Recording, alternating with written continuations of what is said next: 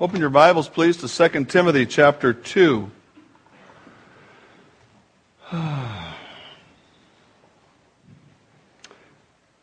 As I told you a couple of weeks ago, the last time I was here, I've been diagnosed with walking pneumonia. The difference between walking pneumonia and regular pneumonia is you don't feel like walking when you have regular pneumonia. And with walking pneumonia, you just feel pretty bad. After a week and a half or so of getting better slowly, I wasn't sure if I was relapsing or just on the tail end of it, so I went back to the doctor. And when I was taken back in that hallway, headed toward that room, right after you get on the scale every time, thankfully they have the numbers posted over here. It's an electronic scale, so you don't have to look at it every time.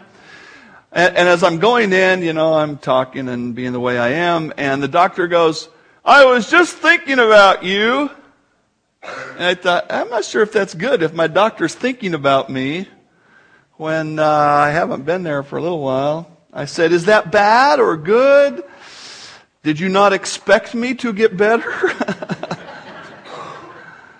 After the exam, he said, "Well, you don't need any more drugs. You need to rest and let your body work this out." So we discussed what that meant. And, frankly, I'm happy to take a week off. I don't like unproductivity, but he said, "Take a week off and have limited activity." I said, "Well, what does that mean, limited activity?" He said, "Well, you can take a walk or, do some things, whatever." So I did that, and I've been able to see how that with an illness like walking pneumonia, I guess rest is very important. So one of the restful activities I've continued in is having breakfast at McDonald's and reading the newspaper. It's very restful. Sleep in, go to McDonald's. One of the days early on to this week-long process, I was sitting there reading the paper and coughing, like I have been doing for the last month. And the fellow who was sitting in the booth ahead of me, looking the other direction, he got up to leave. So he gets up out of his booth, he goes like this, and he gives me a dirty look. Apparently, he didn't like me coughing right behind him. I couldn't understand that at all. Although, I have noticed that when you cough and then say walking pneumonia, people immediately pull back just a little bit because they aren't sure if you're contagious or not. Doctor said, "I'm not contagious. I took the antibiotics." People these days, in my opinion, and I'm not that old, but I've been around a few years, are way more careful around disease than they used to be. I mean, even when I was a firefighter 30 plus years ago, we were just coming off the days when you did mouth-to-mouth resuscitation. The whole idea of putting a bag on somebody's mouth instead of putting your mouth on them was kind of a new idea. And these days, people do CPR like this.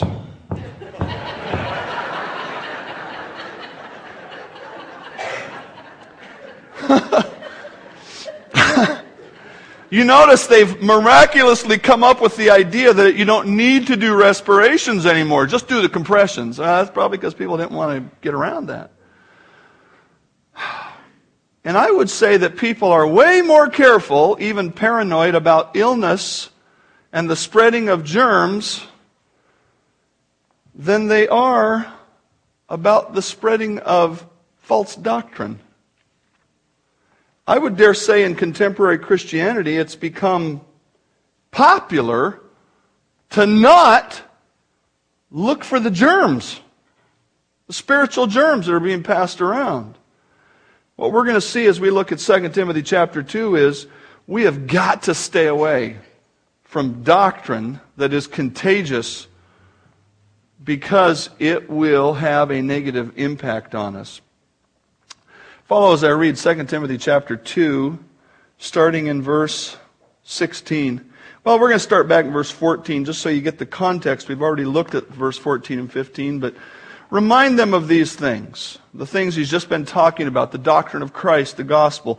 Remind them of these things, charging them before the Lord not to strive about words to no profit, to the ruin of the hearers. Be diligent to present yourself approved to God, a worker who does not need to be ashamed, rightly dividing the word of truth. We looked at that idea of dividing, being a craftsman, cutting it straight, being a craftsman with the word of God.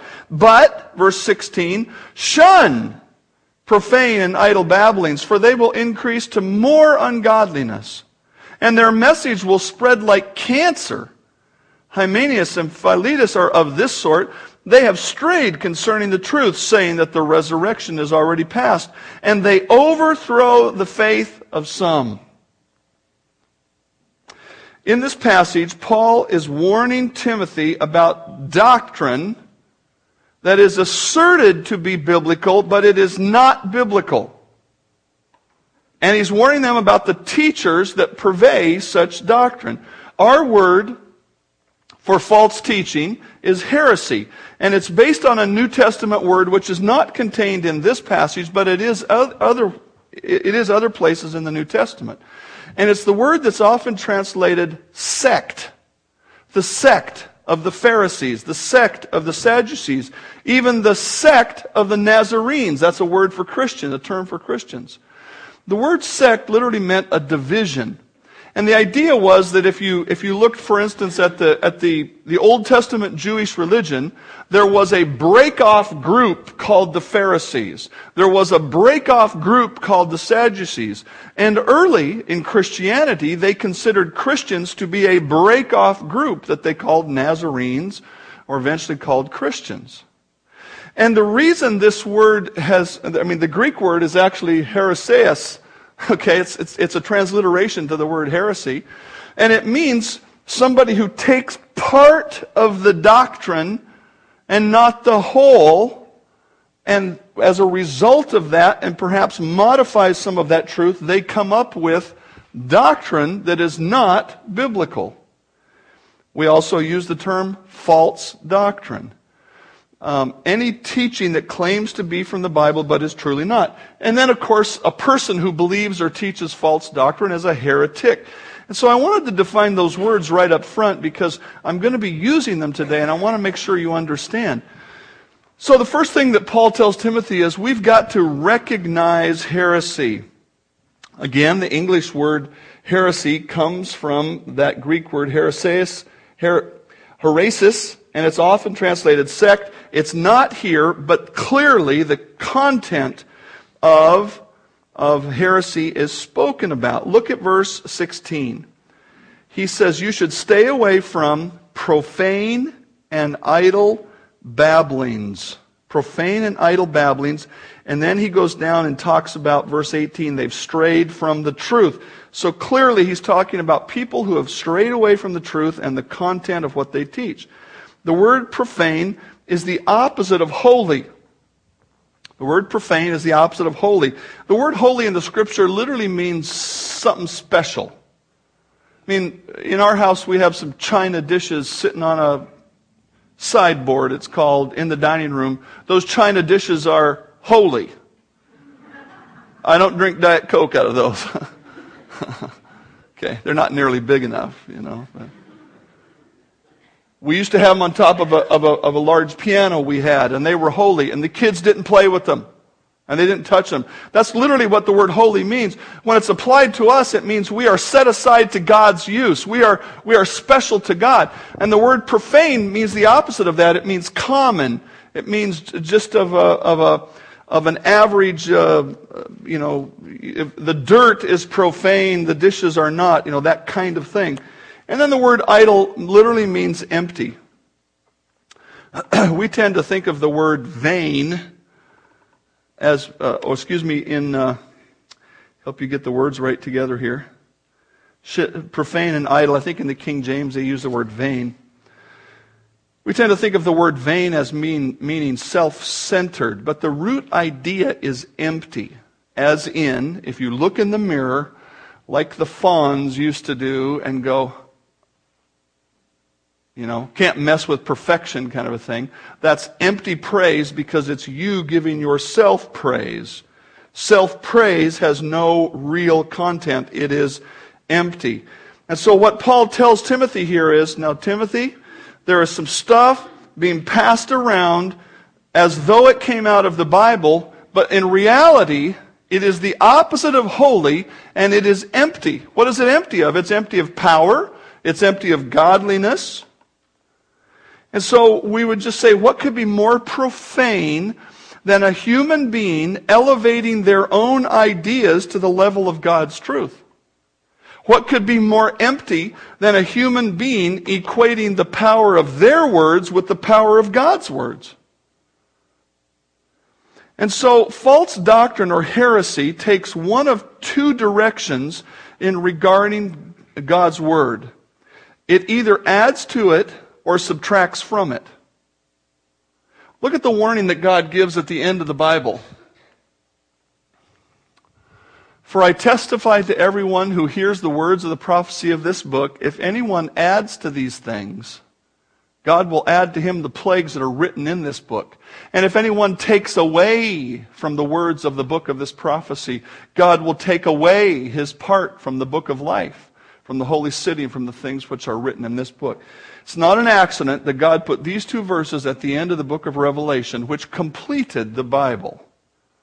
Yes, it's probably talking about the book of Revelation, but again, it's not an accident that that's the only place in the Scripture that words like that are spoken. And God says, don't add to it and don't take away from it. When we think about heresy, that's what happens. People either add to it or take away from it. And let's go back to the original heresy and think that through a minute. From Genesis chapter 3. Now remember, God said to Adam and Eve, have children, tend the earth, rule the earth. But there's one tree that you cannot eat from it, because in the day that you eat of it, you will die. Now, with that context, we read Genesis 3. Now the serpent was more cunning than any beast of the field which the Lord God had made. And he said to the woman, has God indeed said, you shall not eat of every tree of the garden? Is that adding to God's truth or subtracting? Is it adding to God's truth or subtracting? It's adding. God said, that tree, don't eat that. He says, did God say you can't eat of every tree? We go on. And the woman said to the serpent, this is her response, we may eat of the fruit of the trees of the garden, but of the fruit of the tree which is in the midst of the garden, God has said, you shall not eat it, nor shall you touch it, lest you die. Is that adding or subtracting? What did she add? God didn't say you can't touch it. We go on. Then the serpent said to the woman, you will not surely die. That's subtracting. He said, no, you're not going to die. For God knows that in the day you eat of it, your eyes will be opened and you will be like God, knowing good and evil. Is that adding or subtracting? What's that? Mutating. And I understand, and I thought about that too. We could say there's three possibilities, adding, subtracting, or changing. But when you change, you either add or subtract. Either you take the pure Word of God, or you go, you know what? There's one more thing that needs to be there. Or you go, you know what, that one part, it doesn't belong there.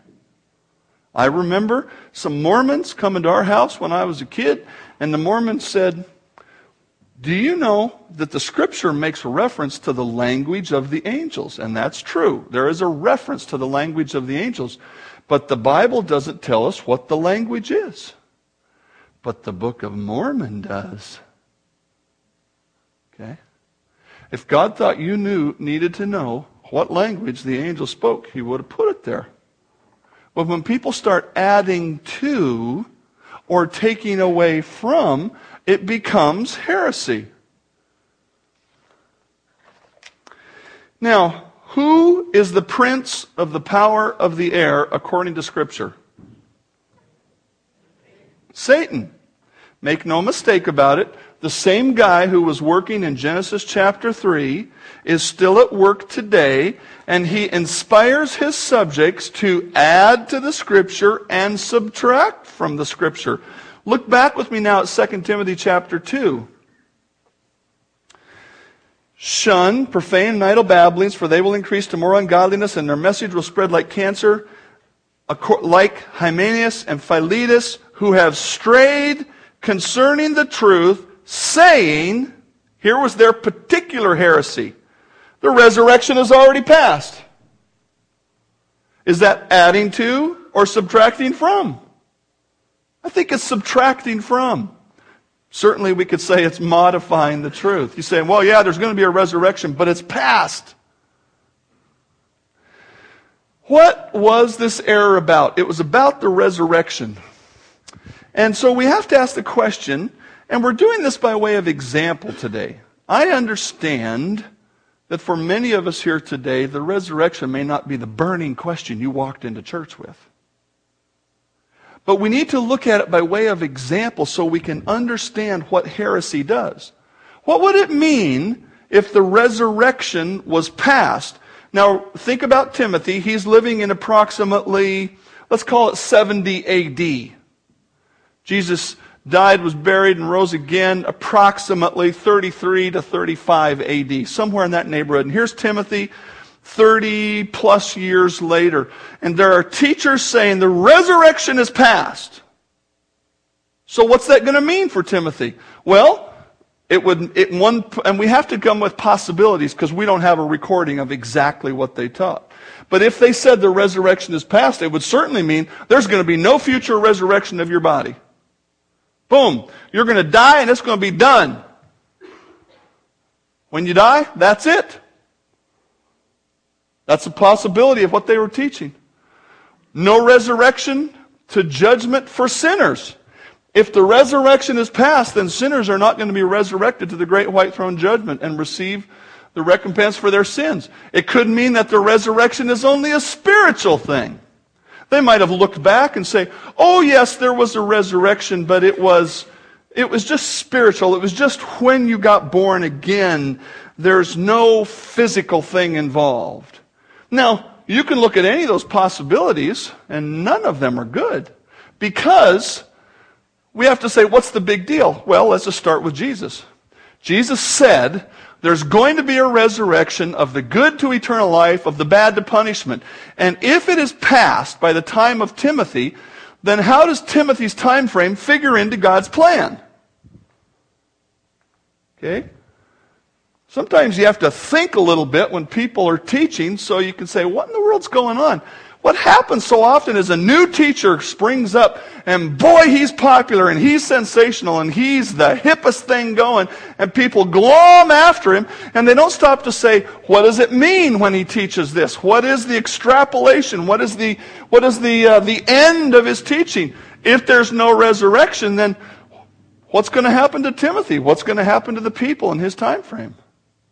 That's a possibility. Or, if the resurrection is past, does that mean only a few made it to heaven and the others are on their own? There's a popular religion today that teaches that there are a limited number that are going to make it to heaven and everybody else is going to maybe make it to the new earth or else they're just going to zip. No hell. But they don't teach about a resurrection to a final judgment. Or, did they spiritualize the resurrection, claiming it would never be a physical reality, just a spiritual rebirth? No matter which erroneous way you take it, it tears at the heart of Christian hope.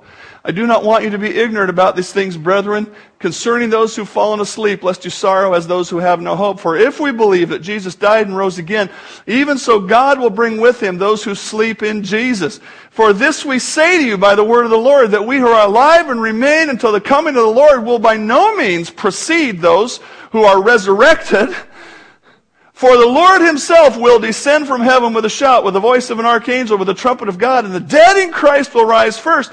Then we who are alive and remain shall be caught up together with them in the clouds to meet the Lord in the air, and thus we shall always be with the Lord. Therefore comfort one another with these words. The message of Hymenaeus and Philetus tore the heart right out of Christian comfort. Tomorrow, Pastor Ralph is going to lay to rest the body of Lucille Shelton. And I know he'll stand there and say something like this. Lucille's in the ground, her spirit's with the Lord, but someday her body's going to be resurrected and it's not going to be weak and sickly anymore. It's going to be perfect. And we're all going to be with her together in heaven. That is the Christian hope. And if you do anything with that doctrine, it tears the hope out of Christianity. And so Paul says, Timothy, you can't stand for this. Because this stuff hurts people. We have to recognize the result of heresy, and the result of heresy is sin. Look in verse 16. Shun profane and idle babblings. Why? Because they will increase to more ungodliness. In the late 1800s and early 1900s, there was a school of thought that migrated from Germany, essentially, to the U.S., and it was called higher criticism.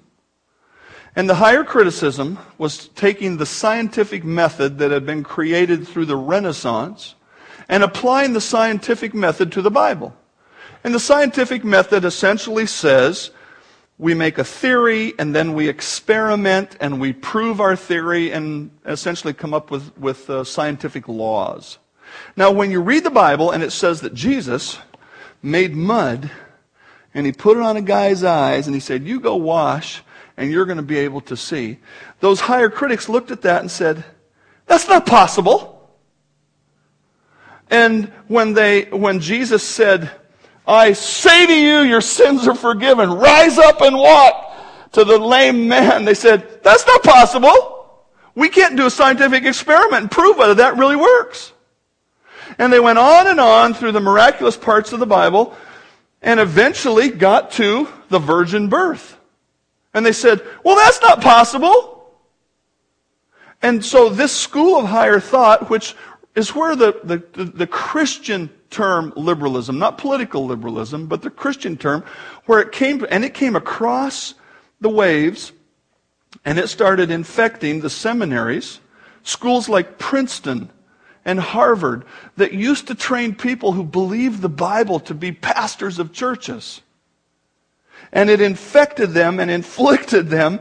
And the pastors went out and they started teaching their people. And you know what the result of that is today in the Presbyterian Church, USA?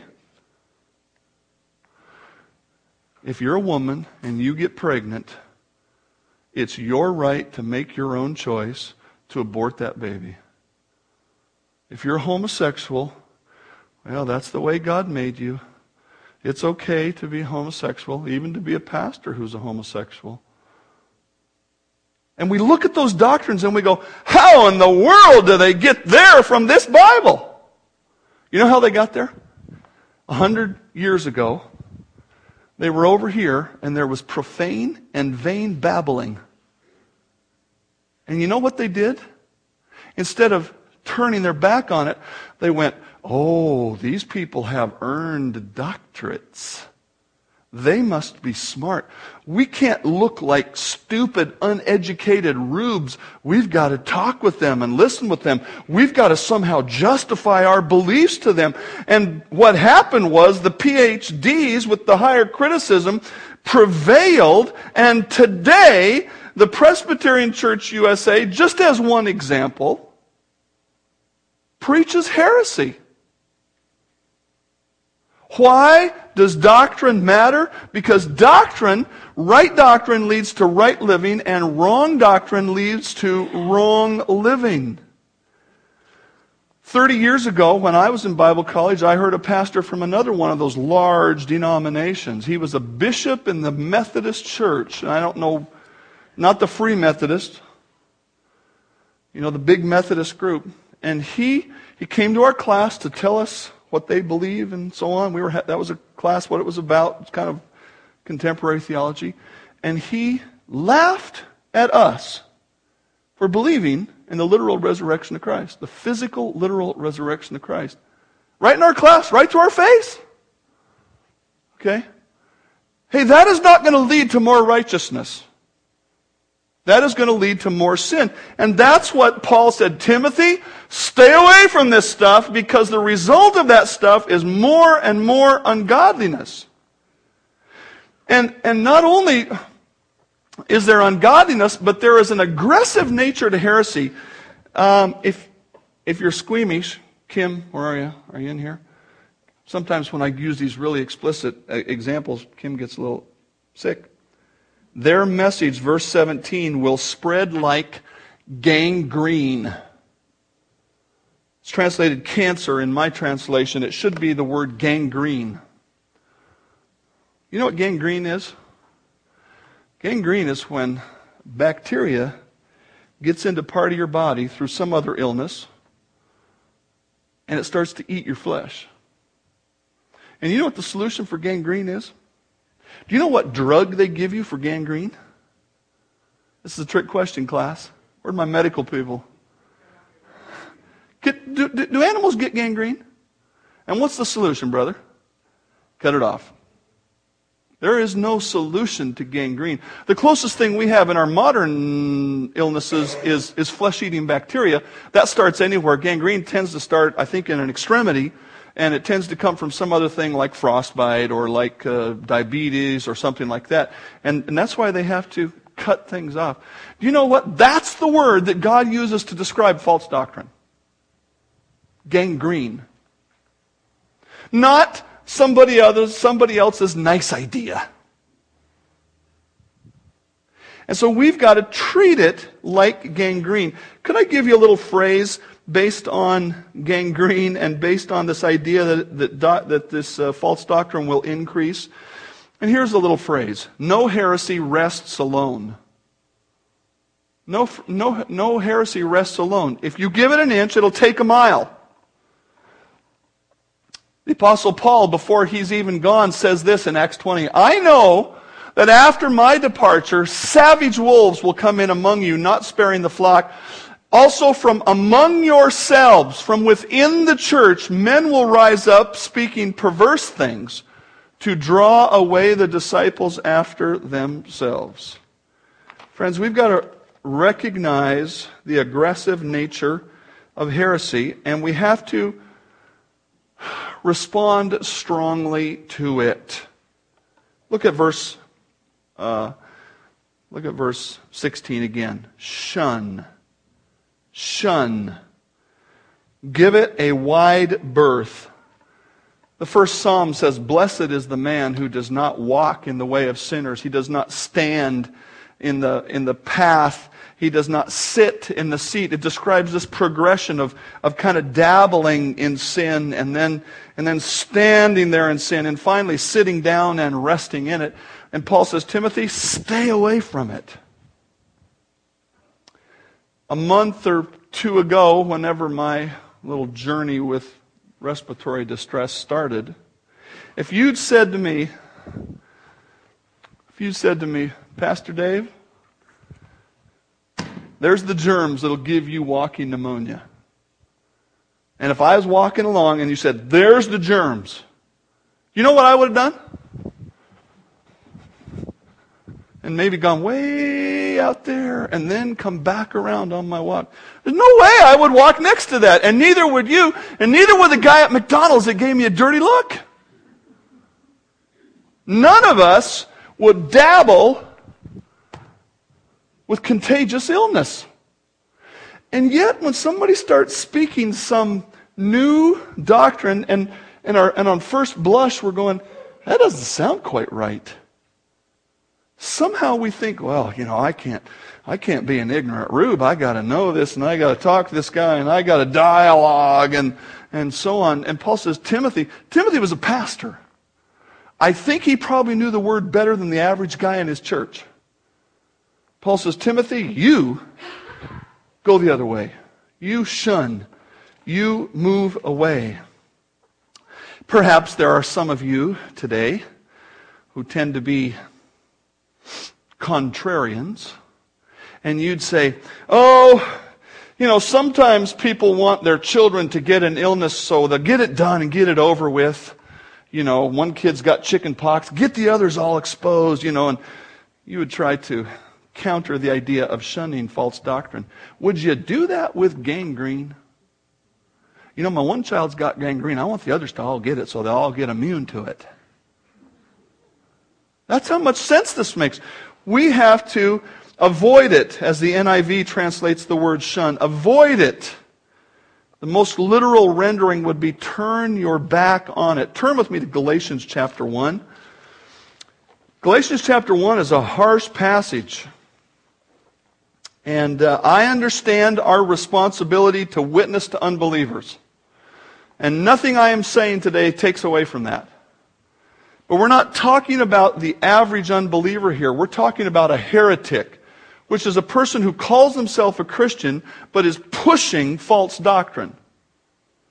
Look what Paul says in Galatians 1 verse 6. I marvel that you are turning away so soon from him who called you in the grace of Christ to a different gospel, which is not really a different one. In other words, there's no such thing as two gospels. But there are some who trouble you, and they want to pervert the gospel of Christ. But even if me, the Apostle Paul, or an angel from heaven, preach any other gospel to you than that which we have already preached, let him be accursed. You know what that literally means? It means let him go to hell. That's pretty serious stuff.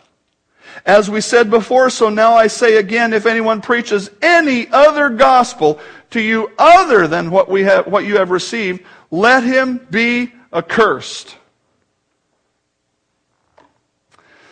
Now, how do you work out your responsibility to witness, your responsibility to train people in that context of avoiding false doctrine? With considerable prayer and effort. I mean, ultimately, if a person in your life is a heretic and they're pushing this doctrine, don't say, I have to be strong enough to stand up to it. I guarantee you they will win. You need to pull back from that relationship. You need to pull back. Now, there can still be pleasantry, there can still be human civility, but you've got to guide, you've got to be very careful. And frankly, when they come to your door, could we tell you about XYZ church? Maybe say something right up front. Are you interested in hearing the gospel of Jesus Christ as I believe it? And if they aren't, be very careful. I had a girl in my church in Tukwila married a fellow from one of those churches because they have such a family emphasis. Okay? Now, I'm confident before she did that, she wasn't paying a lot of attention in church, just from other things in her life. But all I'm telling you is, she was raised in our church all of her growing up years, and she married a guy from one of those churches. Don't say it won't happen. Avoid it. Step back from it. Go the other direction. Now, let me apply this just real simply and plainly today. As I prepared to preach in between my restful visits to McDonald's this week, I thought, we're going to have dedication of children. This isn't really that kind of message. And then the bells clanged, and I went, oh, yes, it is. Because as a parent, there you go. Thank you for that note of encouragement, brothers. We must realize how critically important doctrine is. And so I want to apply this to three different groups of people today, just in a kind of a broad application. And the first one would be to parents.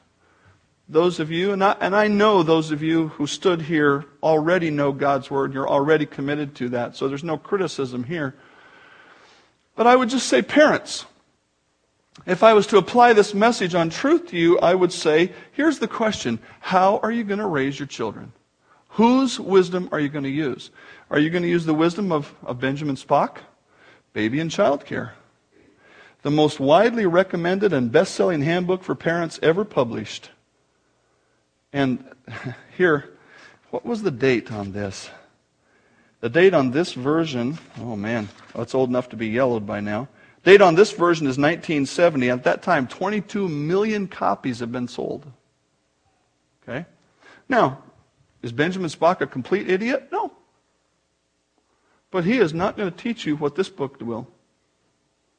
And the question is, is this book primary or this book primary? And I know today there's lots of other books, so this is an old example. The question you have to ask parents is, where do I get my wisdom for my children? The most common place that we get wisdom for our children is right out of our own reserves. And that comes to us from the way we were raised and the views we've taken on the Bible. And that may be more dangerous than this book. When you have a question about raising your children, is this where you go? Either mentally to scan the verses that you've learned, the principles you've learned from God, or actually physically saying, okay, I've got this problem with my child. One of our children, not this one, gave us some real challenge for a few years. And there were many times when after we talked to that child on the phone, we had to just step back and go, how are we doing this? Are we doing the right thing? How are we communicating? What are we saying? What is the way that we're talking? And really try to go back to here, because we felt like we were in a battle that was either going to go one way or the other, but it wasn't going to go down the middle. And we had to work at that. Parents, who are you going to go to? Years ago, there was a man who taught a seminar that was widely popular. And I went to it because somebody paid my way and I didn't know any better. And the fellow read a lot of Bible verses. But in truth, in revisiting the material, he was the first guy to combine a lot of psychology with a little Bible and a lot of his own ideas. And you know what the subtitle on the front of the book is? Giving the World a New Approach to Life. Really? A new approach. You have figured out the Bible like nobody ever has. Or you figured out something that's not in the Bible like everybody has? Really? I have a friend who was a pastor. You know how that scripture says the profane and idle babblings leads to sin? I have a pastor friend, used to be a pastor friend, who followed that man's dogmatic ideas about the scripture all the way till his wife left him, because of all of the legalistic burden that was placed on her following his ideas. And she went on to a life of worse sin. And he went on to a failed second marriage and is now in his third, and I'm praying to God that it works, because he married a friend of mine. I'm here to tell you, it's either the pure truth of God that we cling to, or we're following some other method of our life. And there's plenty of people out there today who are gleaning so-called wisdom from all kinds of sources, trying to say, here is the way to go. Probably a year ago, I got a phone call from a guy saying, hey, we're gonna have the satellite download of the leadership seminar, and it's got all these big important people in it, and it's going to be at XYZ church here in the county. I'd really like to encourage you to come. The guy was very enthusiastic. And as we talked, I found out he was only a believer for a year or so, and he was a businessman. And boy, he just thought this was going to be a great thing. And I said, friend, I'd already seen the promotional, and I'd already seen the unbelievers who were part of the teaching team teaching the church how to lead. And I just said, friend, when I want leadership principles, I go here. There are stuff there that is not good. And this guy, I just blew him right off of his saddle. I wasn't trying to. He had never thought about the fact that there might be worldly wisdom mixed in with the godly. Biggest application I can make, of course, is to the church. I forgot to bring my wallet with me into the pulpit here. When you go to McDonald's and hand them a $20 bill, what do they do with it?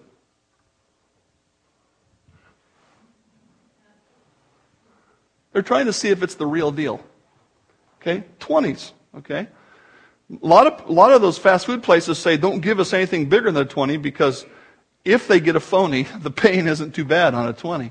But they hold it up, and they'll take a pen and stripe across it, and it's supposed to be a certain color or whatever. And of course, what they're looking for when they hold it up is that authenticity strip that's placed inside the paper. Now, let me tell you what they don't do.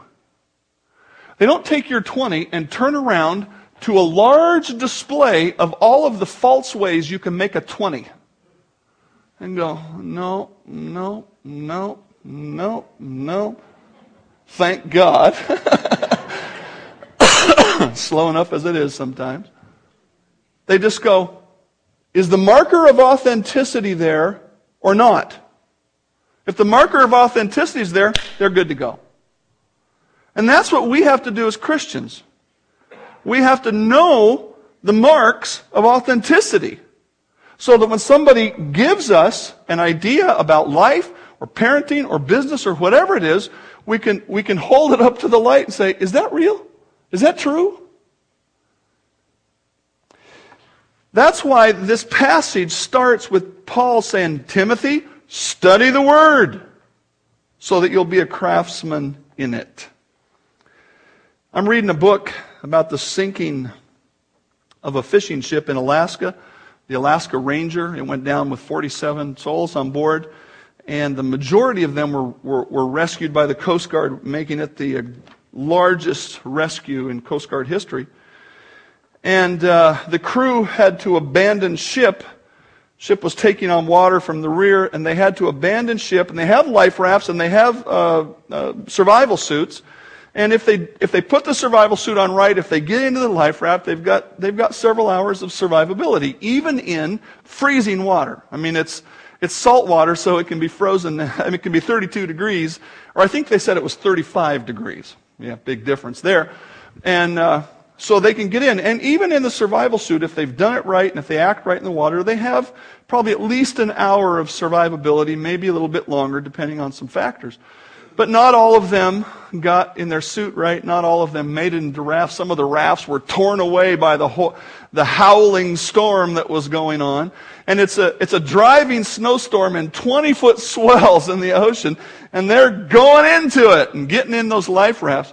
And in this book, they describe the fishermen, and they describe the various Coast Guard elements. And one of the things that I can just visualize is these guys being in the ocean for an hour, some of them 2, and they look off on the horizon and they go, there's a light. And then they go, oh, if it's a light from a ship, it's going to be still a couple of hours till they get here, because you can see so far away with a light from the ship. And then pretty soon they hear the sound of the rotors, and they go, oh, the Coast Guard is here, we're saved. And they were. Friends, this is that light in your life. And if anything else holds the position of that light in your life, you're doomed. And I just want to encourage you today to recommit yourself to saying, I have to know this. I have to know the marks of authenticity for my family's sake, for my sake, for the people around me's sake. I must shun the foolishness and embrace the godliness. May God help us to know His truth and to reject the false teaching. Heavenly Father, help us. Oh, it's so easy to read a book or watch TV, do some other things, and not be people of the book. Help us. Help us get in there and read. Help us study. Help us pay attention. Help us learn. Help us memorize, so that we will not be taken in by the heretics and the heresy that is so prevalent around us. Protect us, Father. I pray in Christ's name. Amen.